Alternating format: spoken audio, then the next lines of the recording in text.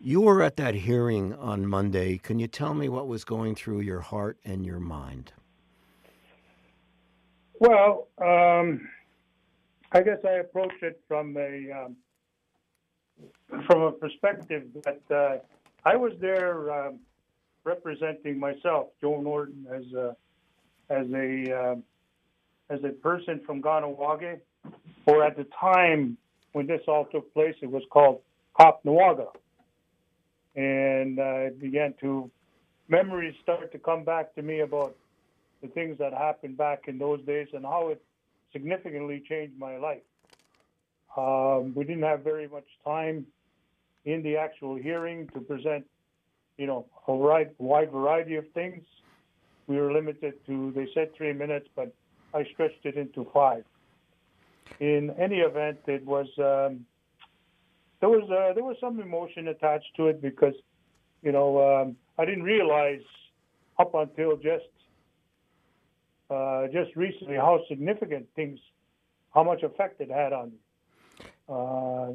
The Indian Day schools and the manner in which we were under duress to learn the English language and to learn somebody else's history and to learn somebody else's social sciences and all of that when there was never anything mentioned about us and ourselves and our people. Have you found the inner power to forgive the powers that be that did this to your nation? Well, for me, it's not even thinking about forgiving or forgetting and all of that. It's just doing something in order to not make amends, but to move on into the future and show that when at that time between 1956 and 1962, when I was made to feel so stupid because I couldn't speak English very well and I didn't understand numbers and whatever else. It was a question of more or less having the strength and the willingness and the stubbornness to say, well, the hell with you people. I'm here and I'm going to show you what I can do. And I've done it, And I feel vindicated to some degree, but at the same time, I still often ask, why did we have to go through that? Why did they try to take away everything and anything about us? When you were there, obviously you ran into fellow people that were also penalized just for being who they were somehow, or feel that they were being penalized for just how they were. Did you manage to share?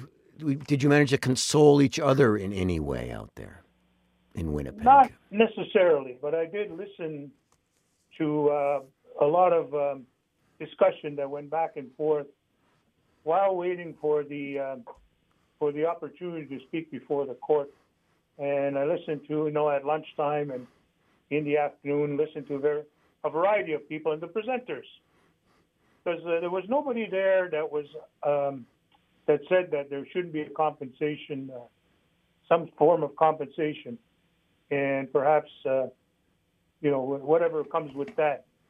It was more or less how to do it, So there was people that had a variety of approaches, and they talked often about what happened to them back in their own territories, because you had people there from right across the country that went into Winnipeg to participate in this event. So there was a sense of, for me, it was more or less listening to what they were saying, and I guess qualifying, if that's the proper word, the reason why I was there, confirming why I was there, and that this wasn't just a waste of time. When you were there, when you talk, does it bring some sort of closure at all? To some degree, yes, because what I feel now is because the community here in Ganawage, all of the people, hopefully all of them, have been listening and know and understand that there's going to be some kind of process to to get some compensation, for things that happened to them. But also there's a step in the right direction because those kinds of schools divided us too. And I think it created a lot of different situations that are still existent today that have divided the community. And acknowledging what happened to all of us. We're all the same, no matter what position we held or where we sat in the community. We all suffered the same abuses and the same mental abuses, physical. So that levels the playing field. And it says we better start talking to each other about how we can utilize this circumstance to heal ourselves. Okay, how did you get divided? What do you mean? Could you just elaborate for a sec on that? What do you mean? Well, over time, you had Catholics, you had Protestants, you had different things that were going on within the community. One part of the community is traditional. One part of it is non-traditional. Traditional people got picked on more than the Protestants did. And the Catholics. Okay. A lot of that has gone back and forth. And even though it's like more than 60 years ago, I think a lot of that there's still a sense of the frustration from that. Now we have something to concentrate on all together, all of us, to say this is what causes us to divide ourselves, and this can bring us together. Did you give a thought to Gary McLean as you were there? Because he's the man that said that's enough and started the lawsuit. Yes, I did. I mean, I didn't mention him in the actual hearing, but I knew Gary McLean. I remember when he ran for a seat in federal politics. I forget what year that was. It was the for the Liberal Party, and he's the one that raised the issue about the Indian day schools, and I wasn't exactly sure what he meant by that. Never got a chance to talk to him again. Talked to him a few times, and we met, we sat, we talked. But after about 2 years, he became ill, and that was it. Yeah, but I did think about him, though, because this is his legacy. He's a hero. Yes, he is. Where does this go from here, Grand Chief? Well, we can't lose the moment. Let's put it that way. It's here now. And for me, I want to encourage our people to begin to work on a process of talking to each other and perhaps utilizing our experiences from the past, because we all suffered the same thing. How do we take those experiences and how do we patch ourselves back up? Because this is several generations this took place.